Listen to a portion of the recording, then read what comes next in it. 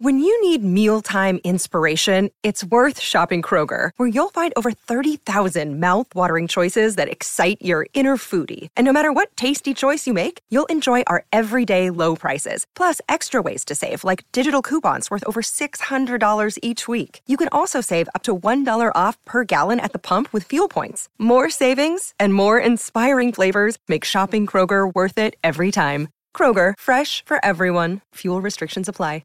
Delicious, meat nutritious, and the snack that packs a real protein punch, Wonderful Pistachios.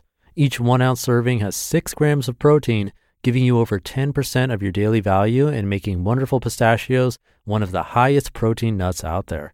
But perhaps more than that, I love all of the flavors they have.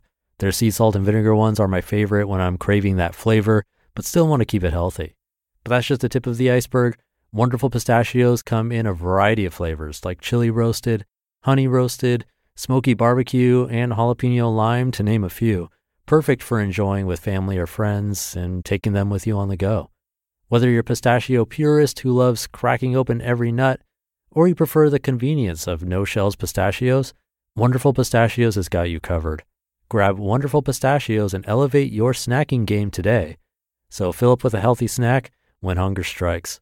Visit wonderfulpistachios.com to learn more. That's wonderfulpistachios.com. This is Optimal Living Daily, episode 2485, 5 Steps to Overcome the Fear of Giving Up Perfectionism, by Dr. Margaret Rutherford of drmargaretrutherford.com. And I'm Justin Malik, reading you articles, sometimes book excerpts, always with permission from the authors. With that, let's get right to it and continue optimizing your life.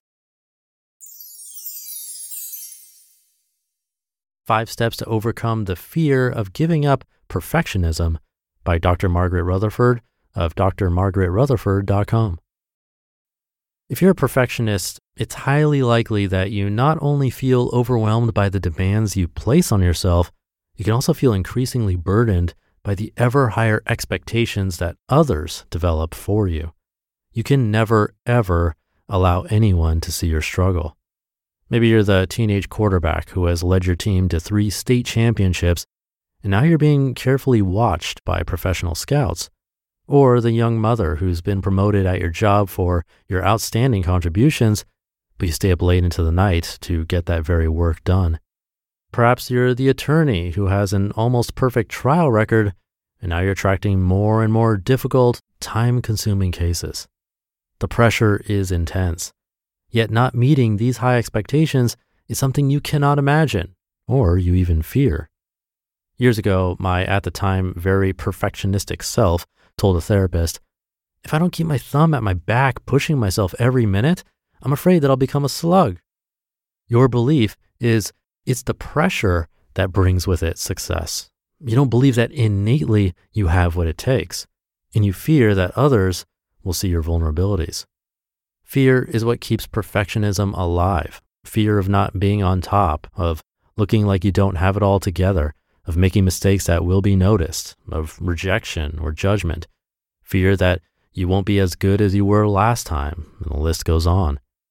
5 steps to take if you're caught up in a perfectionist spiral. Number 1, become conscious or aware that your perfectionism is a problem.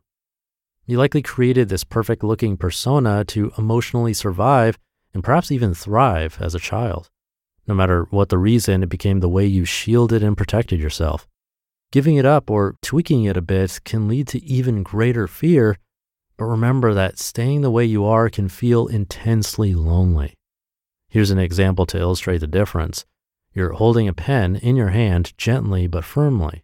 There's little chance that it will fall, but what if you grasp it as hard as you can? You're still holding the pen, but in a way that will only lead to exhaustion. Number 2, commit to change at a reasonable pace. Your fear of change can become so significant that you'll put up barriers justifying your frenzied life by saying, "It won't get done if I don't do it," or "I'm the breadwinner in the family, we can't get along on less money." Or you'll set perfectionistic standards for change and sabotage yourself before you even get started. "I'll lose 10 pounds in 2 weeks," or "I'll give up all my responsibilities." Way too much, way too soon. Change needs to be gradual and gentle.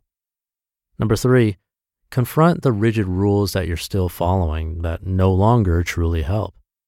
We all learned rules to follow when we were young. You could probably sit down and write them out. Don't chew with your mouth open, or always be kind. But are there rules that are keeping your more authentic self from being revealed?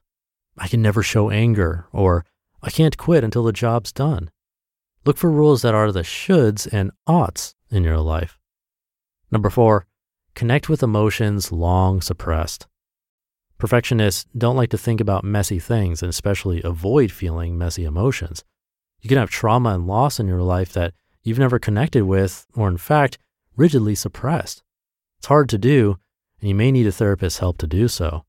But as Terrence Real once wrote, quote, "If you don't feel it, you live it," end quote. This is very true. Ignoring emotions doesn't make them go away. They continue to lurk in the background and do affect your life. And number 5, then risk change. The process is all about learning from mistakes and being motivated by successes. I've laughed reading some of my first blog posts. I went through a period when I thought sentence fragments were very cool. One commenter on the Huffington Post called me out on it. "This woman can't even make a full sentence." She was right. I was learning, and I'll probably look back 5 years from now and laugh at what I'm doing today. But the learning is worth the risk. And seeing yourself change is where you can find hope. And remember, learning and healing isn't a destination. It's a journey. Pulling out of the perfectionist spiral is a process, and one that is particularly difficult precisely because you're a perfectionist. You don't have to be perfect, and not being perfect, again, it's a journey. Allow yourself this opportunity to imperfectly practice giving up perfectionism. You just listened to the post titled 5 Steps to Overcome the Fear of Giving Up Perfectionism by Dr. Margaret Rutherford of drmargaretrutherford.com. And thank you to Dr. Margaret. Despite the negative review from someone on the internet, she is very qualified. She has been a psychologist in private practice for over 25 years, so she knows what she's talking about. And these tips can actually apply to different areas of life, not just perfectionism necessarily. The steps of becoming aware of the problem, committing to change at a reasonable pace, confronting your rules, connecting with emotions long suppressed, and only then risking change. That sounds like a good recipe to work through many different types of things in life outside of perfectionism. As long as it's not hurting your mental health, I'd suggest trying what made sense for you in this article, or really any of the articles that I share here, and then learn from that experience one step at a time. I've said it before, but I can't stress it enough.